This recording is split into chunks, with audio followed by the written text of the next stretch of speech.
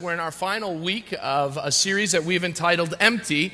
This changes everything, focusing in on the time between Jesus' resurrection from the grave and his ascension into heaven, and those days that took place where Jesus, in encountering each of his disciples, seemingly has a life-changing effect on them and their ministry. We've been learning about how Jesus changed through the work of the cross, that he delivers us from our sin, from our sorrow, from our second guessing that we learned about last week with Thomas, from our lackluster service we learned a couple weeks ago with regards to the disciples. And today we focus our time on looking at how he delivers us and how he changes our shame into restoration and ability to go off and to serve him.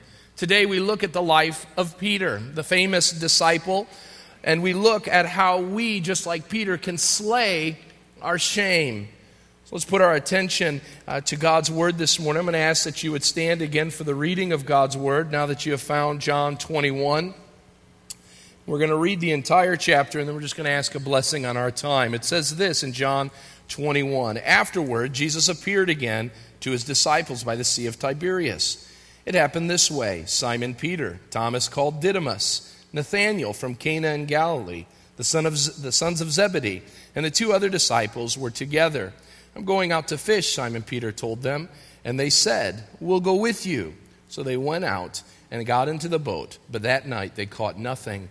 Early in the morning, Jesus stood on the shore, but the disciples did not realize that it was Jesus. He called out to them, friends, haven't you any fish? No, they answered. He said, throw your net on the right side of the boat and you will find some. When they did, they were unable to haul the net in because of the large number of fish. Then the disciple whom Jesus loved said to Peter, it is the Lord. As soon as Simon Peter heard him say, it is the Lord, he wrapped his outer garment around him, for he had taken it off, and jumped into the water.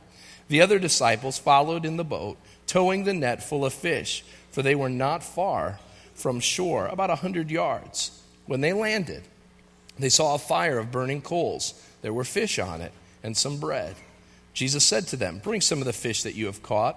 Simon Peter climbed aboard and dragged the net ashore. It was full of fish, 153, but even so many that the net was not torn. Jesus said to them, come and have breakfast. None of the disciples dared ask him, who are you? They knew it was the Lord. Jesus came, took the bread and gave it to them, and he did the same with the fish.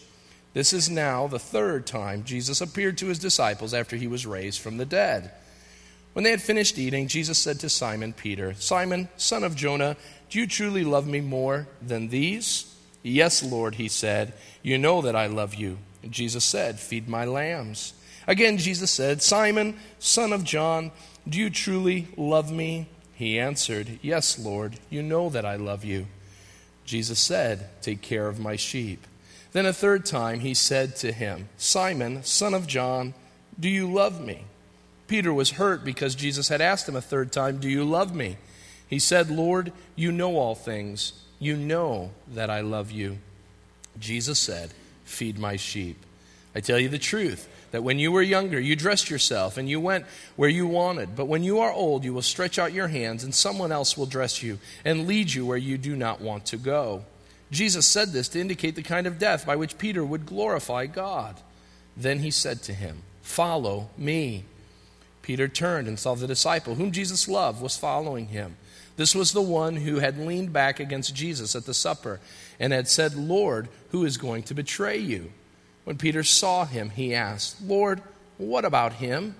Jesus answered, if I want him to remain until I return, what is that to you? You must follow me. Because of this, the rumor spread amongst the brothers that this disciple would not die. But Jesus did not say that he would not die. He only said, if I want him to remain alive until I return, what is that to you? This is the disciple who testifies to these things and who wrote them down. We know that his testimony is true. Jesus did many other things as well. If every one of them were written down, I suppose that even the whole world would not have room for the books that would be written. Let's pray. Father God, we come before you, and Lord, what a way to close out this series by closing out an incredible gospel, a gospel that is written by the disciple whom you love, a disciple who saw you raised up, a disciple who saw you go to the cross and be put into a tomb, and yet 3 days later to stand before this disciple, John. Lord, what words of testimony he gives to us. And Lord, as we close out this series, we come to a place that all of us from one time or another have struggled with the issue just as Peter has, and that is the issue of shame. Lord, we have failed you, we have failed others around us, we have failed ourselves at times. And Lord, the devil and those around us seem to be relentless in their drive and desire to never allow us to forget those mistakes and issues. But Lord, I'm so glad that their words don't matter, but yours do. And Father, I thank you that you say in 1 John 1:9 that if we confess our sins, you are faithful and just to forgive us and to cleanse us of all unrighteousness. And that when we are forgiven fully, and that you don't hold that against us. So Father, I pray for my brothers and sisters in this place today. Lord, we've all fallen by the wayside. We've all chosen to go our own ways. And in those times where we've done that, Lord, shame has become a part of our lives. And some today find themselves in bondage to an issue of shame, never being able to move beyond it. Father, I pray that we would see in Peter's example today how we can slay that shame through the power that only Christ can give. So, Lord, I pray that we would see that our shame could be changed because of your resurrection and because of the power that you have as our Savior and Lord. Lord, now speak through me as we go to your word. In Christ's name we pray. Amen. You may be seated.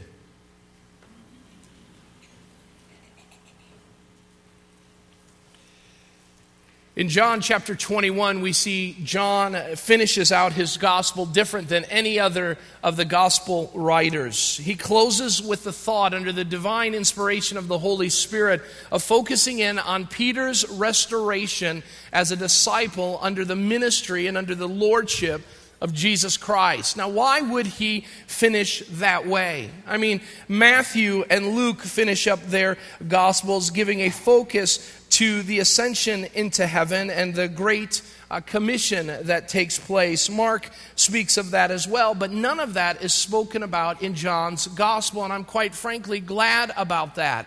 Not that I don't want to hear more about the great commission or the ascension of Jesus Christ, but John finishes up the text in a word and in a way that is so important for me as a believer. As a guy who's just like Peter, had I not gotten this text, this part of the story, I may always wonder as I read 1st and 2nd Peter and hear about the accolades of Peter, how did he go from a place of such devastation with regards to his denial of Jesus to being the man of God that he would be in that first church, as well as within that first century of Christianity, that we would speak of him as one of the greatest Christians of all time. What allowed him to find victory after such a terrible defeat? As a boy who lived a lot like Peter, Peter is a guy that we say he was kind of the ready, fire, aim type of guy.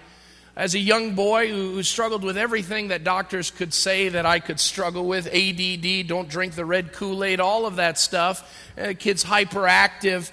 I used to say things, I used to do a lot of things that would cause me a lot of shame because my body and my mind were always racing faster than they should. Things would come out of my mouth and actions would take place that after them I would feel a great deal of regret. And I think that's where we find Peter this morning, dealing with regret, dealing with the issue of shame.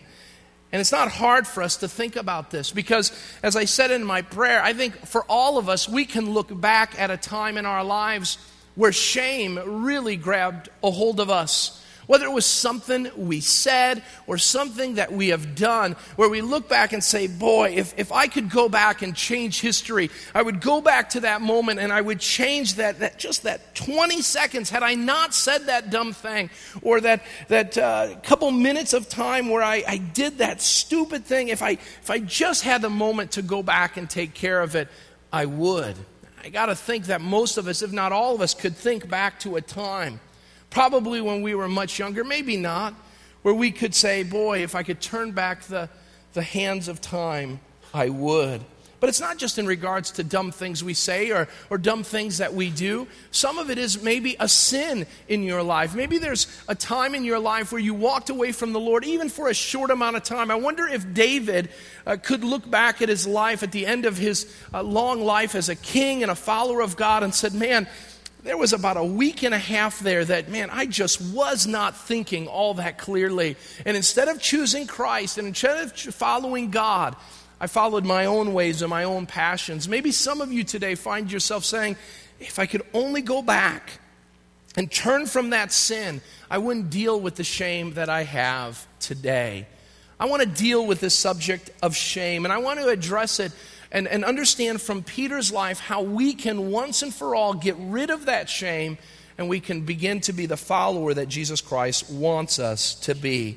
Because in Peter's life we see victory from shame, and we need that victory as well. The reason why we need that victory is because we are a people that are known and are full of failures. I love thinking about some of the great people who are known for all of their accomplishments and what they were known about before their accomplishments were ever made. An expert of a famous football coach said of Vince Lombardi that he possessed minimal football knowledge, he lacks motivation, and he probably will never win a football game as a coach. Speaking of Beethoven, a teacher once said that Beethoven handled the violin awkwardly. He preferred to play his own odd compositions instead of improving his technique, and that his teacher would call him a hopeless musician and never thought he would ever become a composer. Walt Disney was fired from 3 jobs as a newspaper editor for a lack of ideas. He went bankrupt several times until, of course, he built the great Disney empire. Thomas Edison's teacher said of young Thomas Edison, he was too stupid to do anything. Who's shameful now? Albert Einstein was in many ways a failure as a kid. He did not speak until about 5 years of age. He could not read until he was 8. His teacher described him as mentally slow, unsociable, and adrift forever in his foolish, childish dreams. He was expelled and refused admittance to the Zurich Polytechnic School. All of that to tell us, no matter who we are, as great as we may end up being, all of us can look back to a season of time and see failure. You see, many times what will happen is one of two things. We will look at Peter's life and say, man, this guy is awesome, and we'll forget his failure, or we will only think about his failure and forget what God has done. God wants us to have a full-orbed, holistic view of who we are, and when we fail, how to address it so we can rise above it and move forward. And so we need to know about this issue of shame. So let's look at the first point this morning. Shame comes as a result of our failures. We've learned that we all have failures. In fact, Paul tells us in Romans 3:23 that all have sinned and fallen short of the glory of God. We are all failures as Christians and as human beings when it comes to our holy God. And as a result of sin, we find ourselves failing God and failing others. And as a result of that, there's an emotion that comes out. I want you to write this definition down. It's not on the screen, but I think it's important. Shame has been defined. It has been defined as the painful feeling of failure, arising from the consciousness, if you don't know how to spell that, ask your neighbor, the consciousness, so the painful feeling of failure arising from the consciousness of something dishonorable, improper,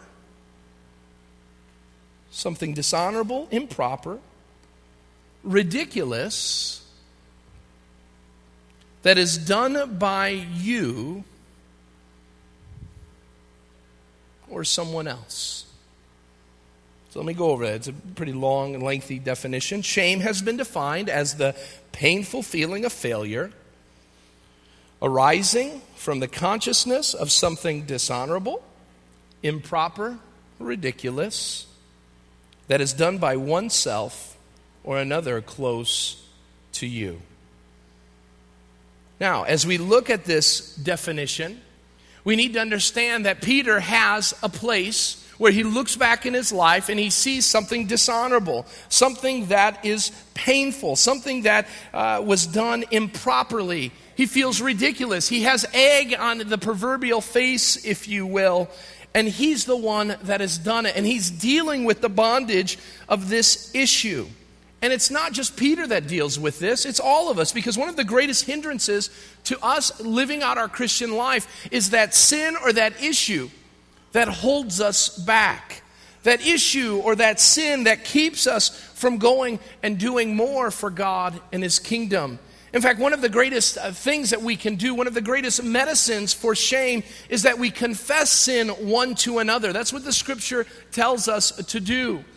And yet, shame is the very thing that keeps us from the medicine that we need. I mean, if we were really honest with ourselves this morning, we could fill our entire time together by each of us standing up and saying, you know what? This is what I did this last week. I know I'm a Christian, but I got so angry at my kids that 4-letter word came out. I know it shouldn't have, and I'm ashamed that it did, but it did. And another one of us gets up and says, you know what? I know I'm a Christian. But I started to, as I was walking in the mall, a pretty girl walked by and I couldn't take my eyes off of her. I know I'm not supposed to do that. And I'm ashamed of it, but I need to confess it because I need to be restored. Let me tell you something. When we fail to confess sins one to another, when we fail to confess our sins to God, we lose out on the medicine, on the balm that, if you will, that will take care of our shame. And so when our mouths stay quiet, then what begins to happen is that shame has an opportunity to grow. And some of us have learned how to deal with that shame by just letting it go because it's too hard. It's too hard to tell anybody else about it. It's too hard because what will people do? They may judge you. They may think that you're not the Christian that you've made yourself out to be. And as a result of that, many of us, including your preacher, are too ashamed to identify that we are failures, that we've got skeletons in our closet and we need a Savior, and we need brothers and sisters in Christ to help us get through it. Now here's the dilemma in regards to shame. Shame likes to throw parties. It loves it and it invites all of its friends. It invites its friend like alienation, inadequacy, helplessness, powerlessness, defenselessness, weakness, insecurity, uncertainty, and unworthiness, hurt, intimidation, defeat, and rejection. And I could keep going on. And so you sit there and you've got this issue in your life. And I know everyone is thinking about that one issue. They wouldn't tell their neighbor about it, but they're thinking about it. And you think about that one issue, that moment in time, and that's where the hurt and the pain and the turmoil begins to well up within you. Shame brings us into, shame comes into full view when we look at how shame impacts our lives. And you would say, well, Tim, if it's so bad, if shame is such an issue, if that was the issue for Peter, why didn't he just let it go? Why didn't he just say, you know what, I'm not going to worry about it anymore? The reason why for us as believers we're unable to let it go is for two reasons. Number one, people don't let us forget things. People don't let us forget things. I'll tell you, probably the most difficult thing I have in my life, I'm 35 years old, one of the most difficult things that I hate to hear is, Tim, I remember when. Ugh. I hate that statement. I remember when, and then there's always when you ... It's never good. And it's something that I've had to learn to deal with. And I look forward one day to a little revenge when I can say that about some of you. I remember when, and it usually comes from the older to the younger. My son Joshua can't say to me, Dad, I remember when you were... He can't do that. But I can. And we do that. And maybe sometimes we don't mean to do that, but many times, and this is important for us to remember as older individuals, that when we do that to younger people, what we're doing is bringing up their past. We're just bringing up their past, especially when they are areas of shame. And so I would say to parents, I would say to us older individuals, especially when we're dealing with younger adults, teenagers, and the like, be careful, because we may be adding to someone's shame. The other thing that we need to understand and recognize is that when we sin, when we fail, we have an enemy who just loves it. The Bible says that the devil is the accuser of the brethren. And what that means is that each and every opportunity he gets, the devil goes to God and the devil takes one of us and he says, hey, God, have you seen your son, Tim Badal? Yeah, that overweight one down there. Yeah, him. Have you seen what he's doing? Do you hear what he's talking about? How can he be a Christian? And while Jesus says, hey, I've paid for his sins, I've dealt with his failures, what the devil does then is says, well, I can't win with him, so I'll go talk with Tim. And he'll send thoughts into our minds and say, how can you be a Christian? You can't do those things. Don't you read you don't even read the Bible, so how can you know what you can't do? I don't see you reading the Bible, and you act one way at church, and then you do these things. Oh, those people, if they really knew who you were, oh man, you're bad news. And some of you are falling into this bondage of shame because the devil is telling you that you're unloved by God, you're unloved by your brothers and sisters in Christ, and that your sin is still before him. It has been once said that the devil is all about your past because it's unbearable to have him think about his future. And so he focuses in on your past. He gets you thinking about all your mistakes, all your issues. And when that happens, just tell the devil, say, you know what? My past has been forgiven, but your future has not. So take that, buddy.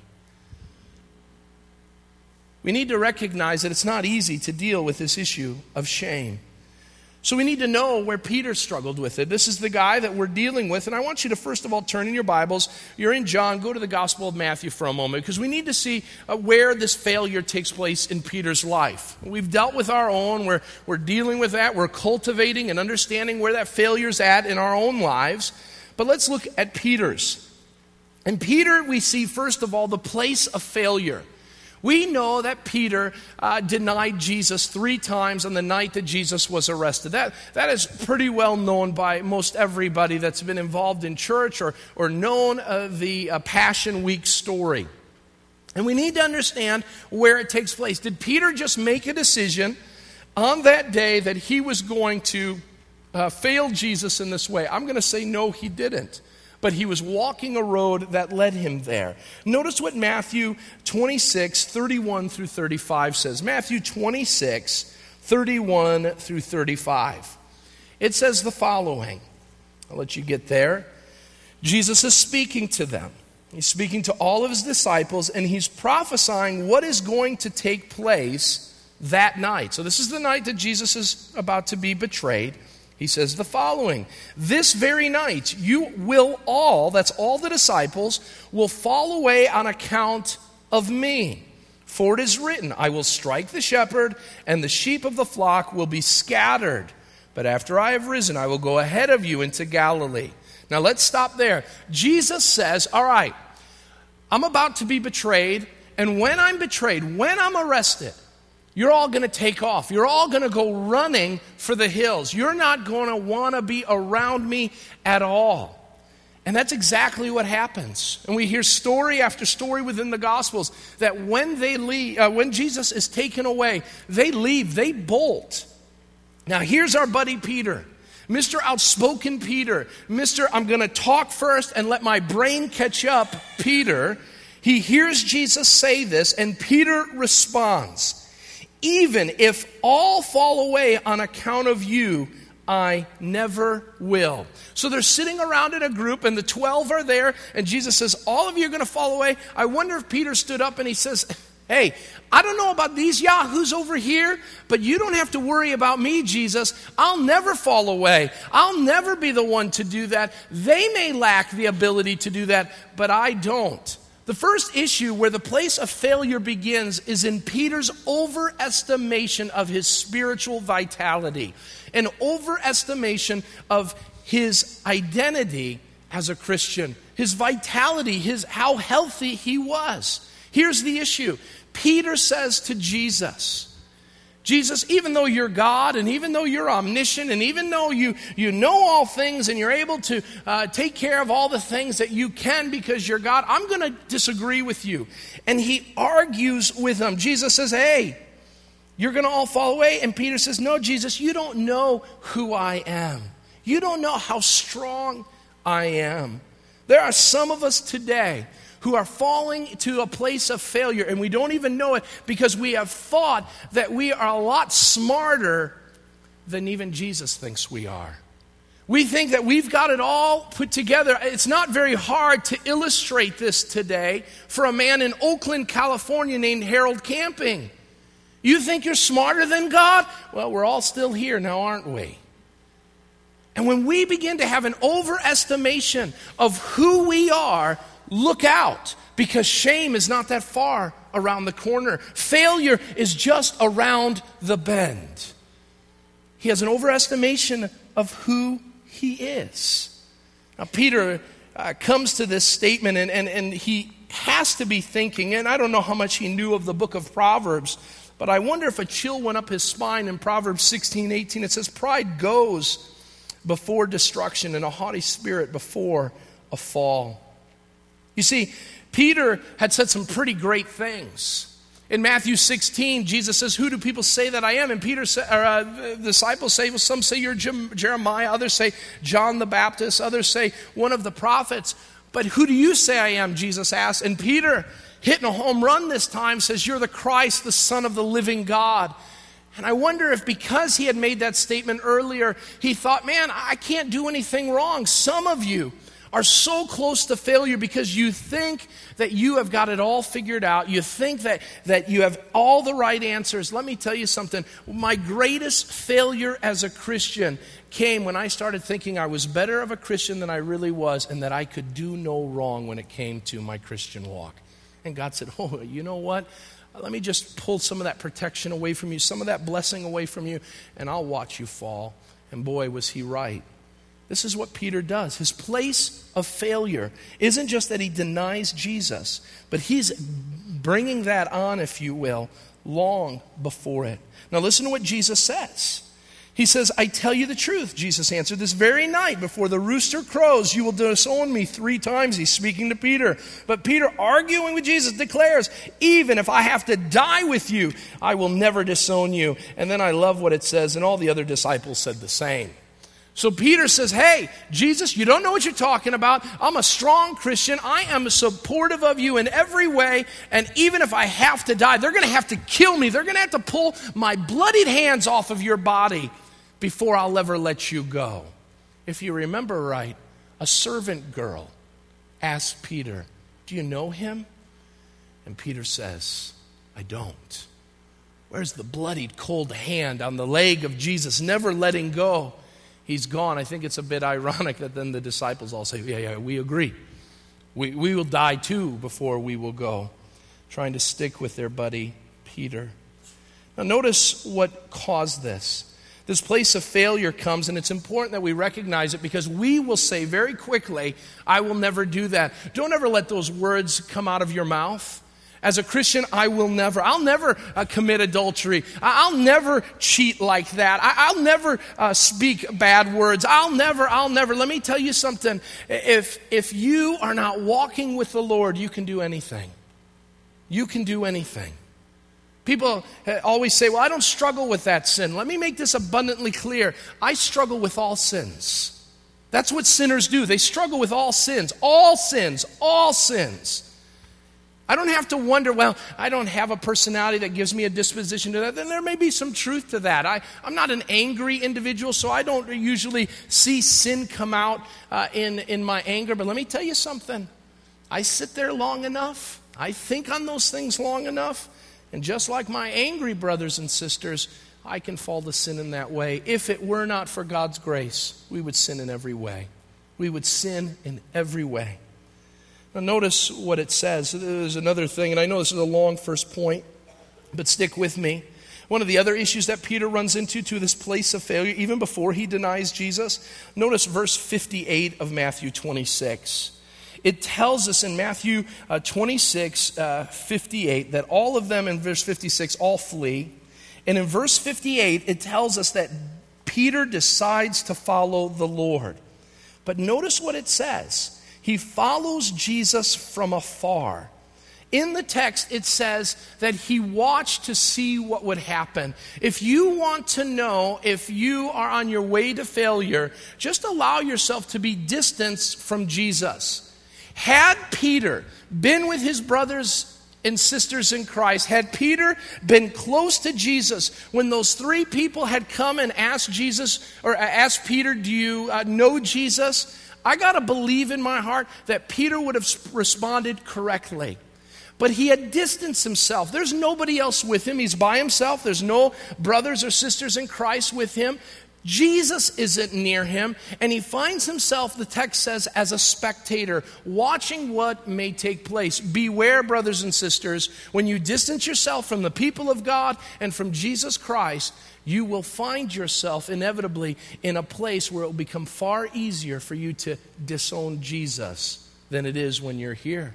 Because it's easy for us to amen that Jesus is Lord and Savior here. But what happens when you're by yourself in your school? What happens when you're by yourself in your neighborhood? What happens when you're all alone at your workplace? It becomes a whole lot more difficult because we're set apart from God and we're set apart from our brothers and sisters in Christ. So here's the thing. The place of failure happens quickly. In a matter of hours, from boasting about how close he is to Christ and how strong his relationship is, he goes to denying even knowing Jesus, even knowing him, not just being a disciple, but even knowing that he has any aware understanding of who Jesus is. Now notice what it says then that takes place. He denies Jesus 3 times. The rooster crows. Now notice the pain that comes, the pain of failure. And this is where shame begins to manifest itself. We're still in Matthew 26. The text tells us that he denies Jesus 3rd time, and that the rooster crows, announcing a new morning. And it says in verse 75, then Peter remembered the words of Jesus that had been spoken, before the rooster crows, you will disown me 3 times. And it says he went outside and wept bitterly. That phrase there, wept bitterly, literally means that he was completely undone. His insides began to turn inside out, if you will. He was filled with remorse. He was filled with hurts and pains because of his failure. He knew that he had wronged the Lord. He knew he had violated a relationship that was so incredibly precious and sacred. He had become a miserable man.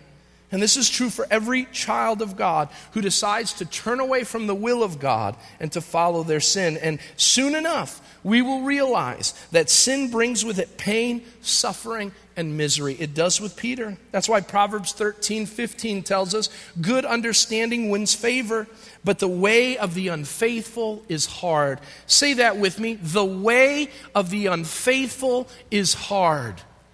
Just ask a brother or sister around you who's found themselves dabbling in sin and ask them, hey, how did that turn out for you? I'm hard-pressed to think anybody would say, hey, that was awesome. It may have been for a season.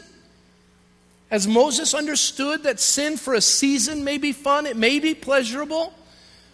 But ask someone, maybe someone older, and say, you know what? Some of the things that you did, some of the wild pursuits that you lived as a young adult, how did that work out for you? I'm assured that many of them will say, I wish it never would have happened, the pain and the misery that came. Gone was the peace that Peter had. Gone was the sense of God's presence. Gone was any kind of power and joy in his soul. Sin had become a thief to him, a robber. It stole everything away from him. And as a result of that, Peter finds himself undone. Notice the price. Finally, the price. As if the pain isn't enough, there's more. After Peter sins, he loses that fellowship, that peace, and that joy. Things would be different. They would never be the same. He would never, at that point, in that place of unforgiveness, he would never have that relationship with Jesus. He'd never be able to look Jesus in the eye. He would never be able to do that, let alone minister to him. And I wonder if there was a part of him that said, you know what? I'm done. It's over. There's nothing left for me to do. Well, we believe in the eternal security of the believer. There have been times where I have sinned and felt at that moment such great shame and such great loss that I felt as if I wasn't saved. Now, I know the Bible says that I can't lose my salvation, but there are moments in my life where I've done some pretty ugly things where I've said, man, I can't believe I've done this way. I don't even feel the presence of God. I don't feel the presence of the Savior in my life. It's because sin is a cruel taskmaster. It'll beat you up silly. It will. And if you haven't recognized that, and if you haven't seen that yet, just give it a little time. Just keep feeding it, and it will destroy you. And it destroys Peter. He fails big time. And so what happens to Peter? What is Peter going to do? The resurrection takes place. It gets us into our text in John. We see that he has found the place of failure. He's felt the pain of failure, and he's paid the price of failure. Now notice what takes place. Go to John 21. Let's get into our text. I know that's a lot, but we need to understand where this shame comes from. And in John 21, it tells us, after Jesus has appeared to his disciples, this is twice. He appears to them on the night of Easter, and he appears to them 7 days later with Thomas. This is the third time Jesus is going to appear. But before he does, it says after, in verse 1, Jesus appeared to his disciples again by the Sea of Tiberias. It happened this way. Simon Peter, there's our buddy. Thomas called Didymus, and Nathanael, some of the other disciples are there together with him. Peter says, I'm going to go fish. And he tells them that, and they say, we'll go with you. I want you to understand a couple things. When you're at a place and in the pain and paying the price of failure, it is going to affect your choices. Notice, Peter says, after seeing Jesus, I'm going to go fishing. Now, there's some debate on what Peter is doing here. What he's doing here. Now, most commentaries believe that Peter is living his life and making decisions based on his failure. And what we mean by that is Peter's going to his old way of life. Why would he do that? This is the first time that we've ever seen Peter going fishing by himself. And commentators believe that what he's doing is saying ministry with Jesus is done. I'm not going to be a pastor. I'm not going to be a missionary. And so I better just go, and instead of worrying about doing that ministry thing, I'm just going to go do what I'm good at. And there are some of us who have failed, and we've said, you know what, because I failed, God can't use me. There's nothing that God can do to use me for his kingdom. And so I'm just going to be the best at whatever you are good at. For me, I'm just going to go back to cooking pork chops and chicken. That's what I'm good at, and I'll just leave it at that because obviously I'm not good enough to be a servant of God's. So Peter does that. Now notice what happens. When we make choices, we need to be careful because there are others watching. Notice what his companions do. They say with him, we'll go with you. Be careful as a parent, as a leader, whether in a church or in some setting, be careful that you don't allow your sin and your failure to affect others. Peter goes and he says, you know what, there's nothing to do here. I don't think God's going to use me. I'm going to go fishing. And the other guys say, let's go with him. And what are we going to do? I mean, we denied Jesus too. We took off on Jesus as well. And they go fishing as well. As parents, we need to be very careful because there are people watching us. My 3 boys, whatever I put on with clothes, it could be 40 below zero outside, and I put on a pair of shorts, and they'll argue with their mom, and they'll say, hey, Daddy's wearing shorts. Why can't I? And we need to understand that if they're watching what we wear, how much more are they watching how we respond in those difficult circumstances? How much are they watching when we're watching a certain show on TV or listening to something? How much are they watching? I'll tell you as a parent, they're watching. They're little mimics. They're little mimes, if you will, who just go around. They're not mimes because they're too noisy to be mimes. They mimic. They're loud mimics, but they are always watching. Peter, the leader that he is, has a group of companions that go with them. Now notice what the consequences are. Peter goes, John tells us that Peter says he's going fishing. They say, we're going to go with you in verse 3. They got into the boat, they're professional fishermen, and they catch, what does that word say? What does it say? What did they catch? Say it again? Okay, the Greek is really important here. I want you to understand this. Write this down. That word nothing in the Greek literally means nothing. That's what it means. Zero, nada, nothing. There's nothing. I wonder if while they were fishing, they were asking, man, we've really lost our touch. Things aren't working the way they used to be. We really used to be good at this. They're not anymore. They catch nothing. Let me tell you something. When you choose to follow your own ways and you say, you know what, instead of seeking forgiveness and pursuing restoration with God, I'm going to do my own thing. Let me tell you something. When you do that, you will do nothing when it comes to eternal value of things. You won't accomplish anything. Oh, you'll build this and you'll be known for that, but at the end of the day, you will have accomplished nothing. Peter goes to his old way of life, and he accomplishes nothing in the process. So here's Peter, feeling the pain, paying the price of failure because of him denying Jesus. It's affecting his choices. It's putting an opportunity for companions to go with him. And now he finds himself unable to accomplish anything. What is this guy going to do? And this is where a lot of us find ourselves today. And I want you to know point number 2 is that shame is removed through the words of a faithful friend. It is removed through the words of a faithful friend. Here we have the disciples out fishing. And for a whole evening they catch nothing. And it's here that Jesus shows up. And Jesus shows up on the shore. About 100 yards off, they are in the Sea of Tiberias. And we need to understand a couple things that help us in our shame. The first thing I want you to know is that the first thing that Jesus does is that Jesus finds Peter. Jesus finds Peter.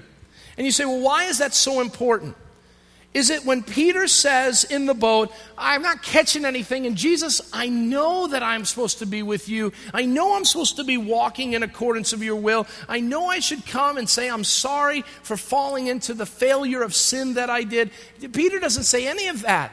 Peter is still dealing with his shame and his own demons at that point, and it's there that Jesus shows up. I want you to know that we don't have to clean ourselves up before we can go to Jesus.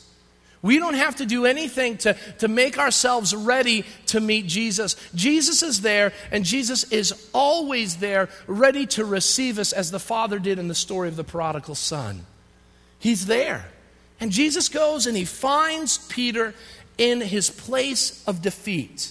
Now notice the next thing that we see. He feeds him. In verse 12 says that Jesus said to them, come and have breakfast.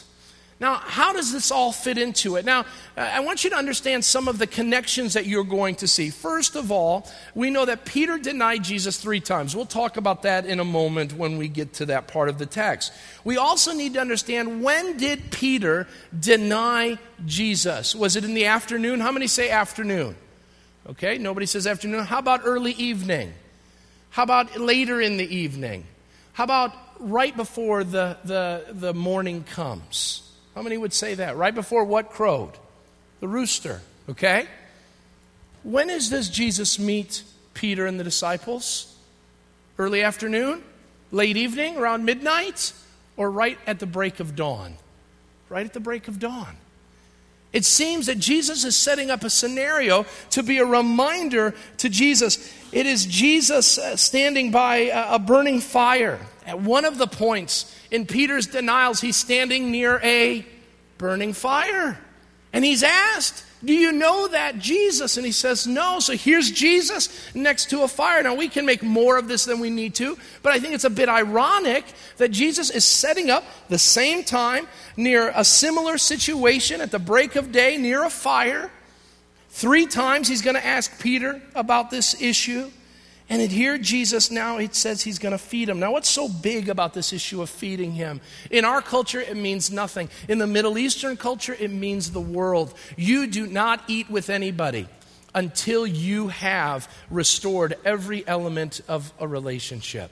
When my grandmother from Iraq was living, she had a home in Boulder Hill and always would throw these big Middle Eastern events and dinners. And inevitably, one of the boys, one of the grandchildren would inevitably always find themselves in trouble. If it wasn't me, it was one of my brothers or cousins. And we would inevitably be taken into the back room and disciplined. And we'd be left there for a while, at timeout and all the other stuff that goes on with regards to that. And then it would be time, well, inevitably, I'd be finding myself sitting in the back room, and I would hear that dinner is going to be served. And I'd say, oh, they're going to start without me. But my grandma would not allow dinner to be started until I was brought from the back room and brought to the table. And the reason why is because hospitality says until we can eat together, we can't do anything else. And if we can't eat together, then we're not a family. And so I'd come out, and of course I'd been spanked, and I'd, be hiccuping, you know what kids do after they've been spanked. And my grandma would come in. My grandma's like 4'4" tall. She was like Yoda, okay? And she would come in, and she would come on, son, and she would take me to the bathroom and just take a nice washcloth, warm water, and wash off my face and say, get rid of those tears. We love you. Now you come. And the thing that I loved about it, I never loved the spanks or the discipline, but I loved getting spanked at Grandma's house because she would bring you out, and she was the only time she would take Grandpa and say, Grandpa, you sit over here. And she would put that disciplined little kid at the head of the table. And she'd say, now the family's here. Now let's eat. Jesus invites Peter. And he invites Peter and the disciples to come. And you know who the honored guest is? It's Peter.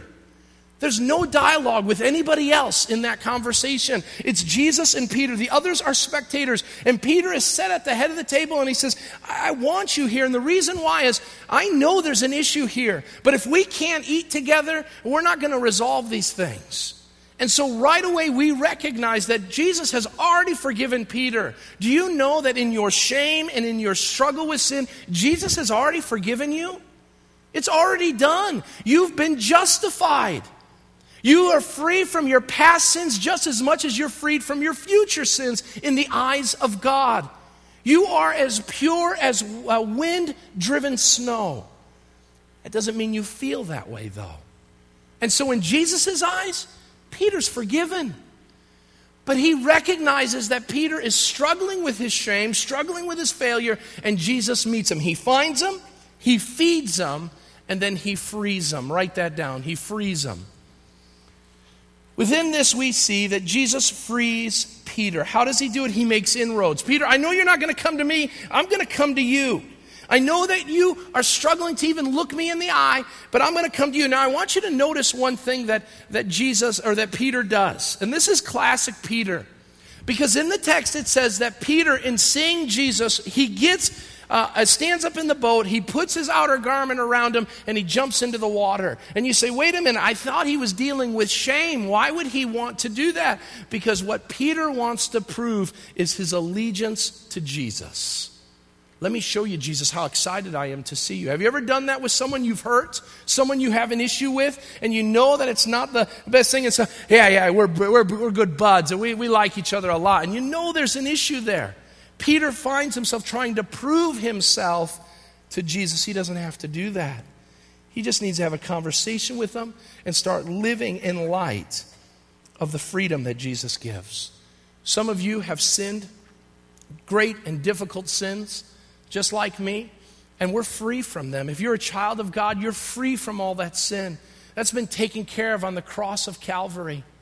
But if you want to have an ongoing relationship with Jesus Christ, meaning with regards to fellowship, then you need to get right with God. You need to get right with Christ. How do we do that? One final thing is that shame is reversed through an obedient future. Through an obedient future. This is where we see the application.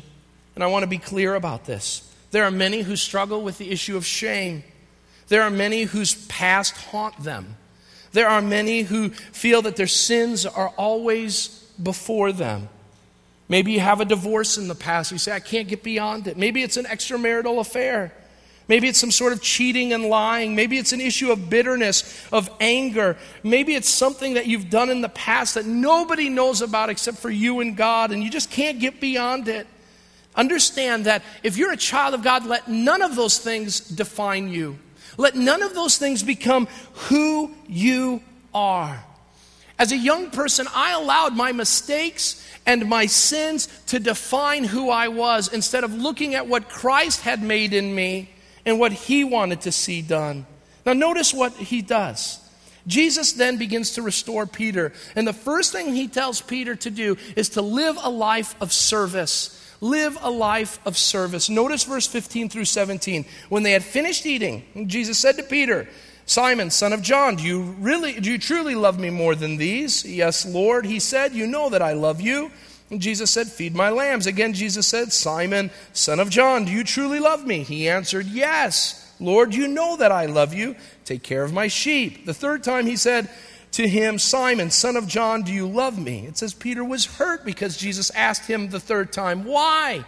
Because it's the third time. 3 denials, 3 affirmations of love. He says, do you love me? He says, Lord, you know all things. You know that I love you. Feed my sheep.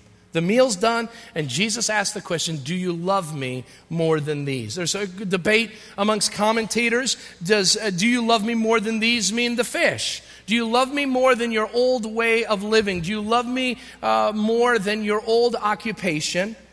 Or does it mean, do you love me more than these disciples? I tend to believe that what he's saying is, do you love me more than these disciples? Because his place of departure, his place of failure was that he said, even though all of these will fall away, I never will. And so the question is asked, do you love me 3 times? And notice what his response is. He says, yes, Lord, you know that I love you. In our English, we would not see this. But what Jesus says in the original language is, Jesus says, do you love me with an agapao type of love, an agape type of love? Peter responds and he says, Lord, you know that I phileo you. The difference between the two, and write this down, what Jesus is asking is, do you love me with a sacrificial kind of love? And Peter responds and says, yes, Jesus, you know I love you socially. That's a big difference. There's a big difference between loving someone with sacrifice and with a love that only God can give, and loving someone socially. I love you like a brother. And each time Jesus says, hey, you need to love me with greater than that. But then Peter's in quite a bit of a quandary. You say, well, why would Peter say that? Why would Peter not say, Lord, you know that I agapao you? Here's the reason why. Because the last time he did that, he failed. The last time he said, Lord, I love you, I'm with you all the way to the end, he failed. And so what does a smart individual do? A smart individual says, if I can't live up to that, I tried and I couldn't live up to that. He goes down one and he says, Lord, I would love to be able to tell you, I agapao you, but I know who I am. And right now I can't commit anything more than phileo love, because I blew it the last time. And the last thing I'm going to do is blow it again. But here's where Peter gets it right. On the third time, he says, Lord, you know my heart. And I think deep down inside, Peter has an agapao kind of love for Jesus. And he says, you know me better than I know myself. What's the difference? The difference is last time he and Jesus had this conversation, he said, Jesus, I know you think you know me, but you really don't. Now he says, in humility, not pride, Lord, you know my heart. You know all things. You know that I love you. You know where I'm at. And some of us need to have a conversation with Jesus today and stop articulating and saying all this, Jesus, you know how much I love you and all this, and say, Jesus, you know my heart. You know my heart that I love you. You know in my heart that the spirit is willing, but the flesh is weak. Lord, you know that I love you and I want to serve you, but you know the sin that so easily entangles me. I love you, Jesus. But I'm a failed and I'm a flawed individual. And I need your grace each and every moment of my life. It is this life of service that's where it takes place. Each time Jesus says, feed my sheep, take care of feed my lambs, take care of my sheep, and feed my sheep. I don't have time to get into it, but I will tell you, if you want to study that and understand it, what Jesus is saying is you're going to be involved in ministry to all types of people, with all types of ages, with all types of backgrounds, with all types of smells, with all types of issues. You're going to minister to them all. And I think that's important for us to remember as Christians. When we are given a life of service by Christ, we don't say, well, I'm only good with kids, or I'm only good at preaching, or I'm only good at handing out bulletins. We are called to feed and to minister to all people in all scenarios. How would you like it if I was asked in front of you all, someone comes in and says, Tim, we need you to help in the nursery. And I say, you know what? I don't do kids. I'm an important guy. I only preach to the adults, the ones who really can respond.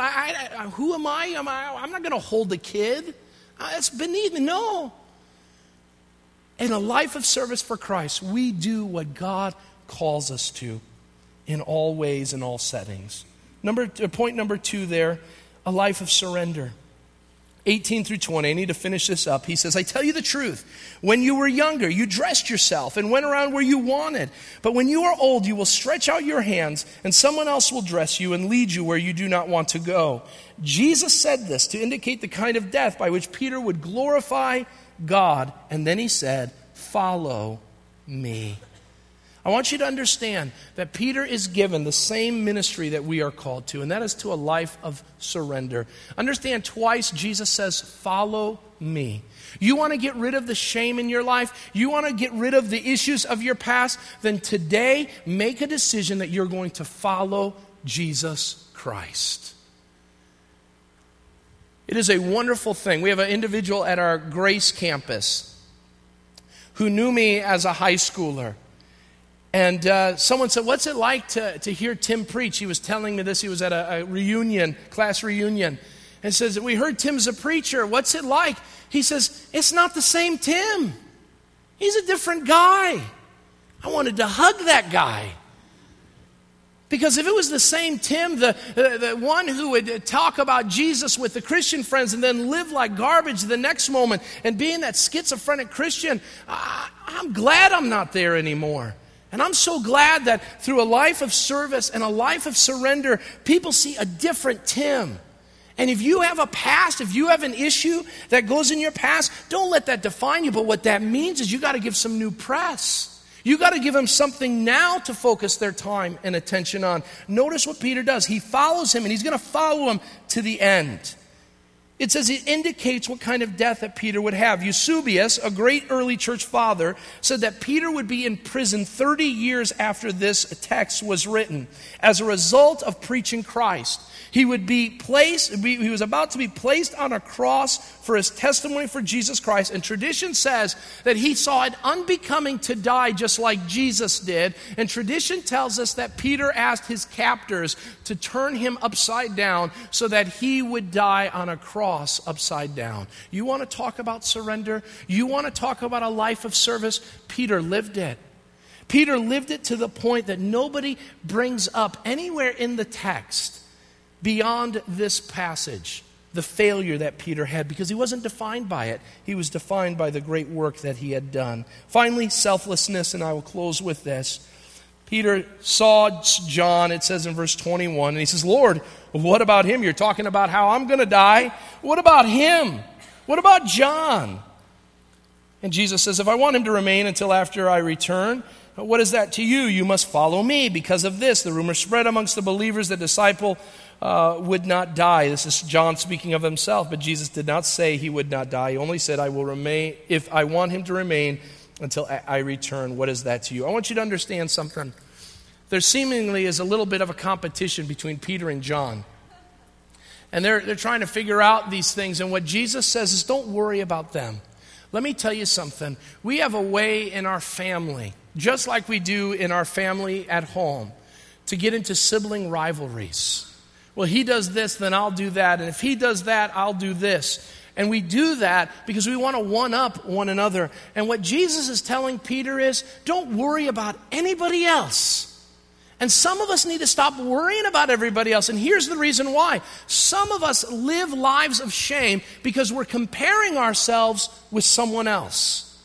I'm a failure. Well, why am I a failure? Because look at all that so-and-so's doing. I can't live like that. And what Jesus is telling Peter is, don't worry about anybody else. You follow me. You live a life of surrender. You live a life of sacrifice for me, and you will do yourself well. Don't worry about what anybody else is doing. You follow Christ and watch God move. We need to understand that if we obey Christ today, we'll forget the past. It's already forgotten in Jesus' mind. And so whatever's struggling, whatever issue in the past you're struggling with, whatever holds you in bondage, today say, Lord, please forgive me once and for all. I want to sense and I want to know your forgiveness in my life. Please forgive me. And Lord, out of a gratitude in my heart for you forgiving me, I want to now follow you. And I'm going to. And then don't let that issue define you anymore. When we put our eyes on Jesus and we allow Jesus to lead us in the days to come, we will slay every shame that is in the past. Let's pray. Father God, we thank you for your word. And Lord, I'm so thankful that you intended for John to write this passage of Scripture. And Lord, I know we've gone through a whole chapter, and there's much there that we never even touched on. But Lord, on this issue of shame, on this issue of failure with regards to Peter, I pray that we would see ourselves in much of that. I pray for those who find themselves walking that road to failure, distancing themselves, thinking higher of themselves than they ought to. Lord, I pray that they would turn from that today before it's too late. Lord, I pray for those who have already fallen to a sin or to many sins, who look back at the past in their lives and say, it's so embarrassing. I'm so ashamed of the things I've done or the things that I've said. I can't believe I did that. For those that find themselves there, Lord, I pray in this moment right now that once and for all, they would confess that to you. Lord, I have failed you. And in this moment, by the power of the Holy Spirit, they would recognize that it's forgiven.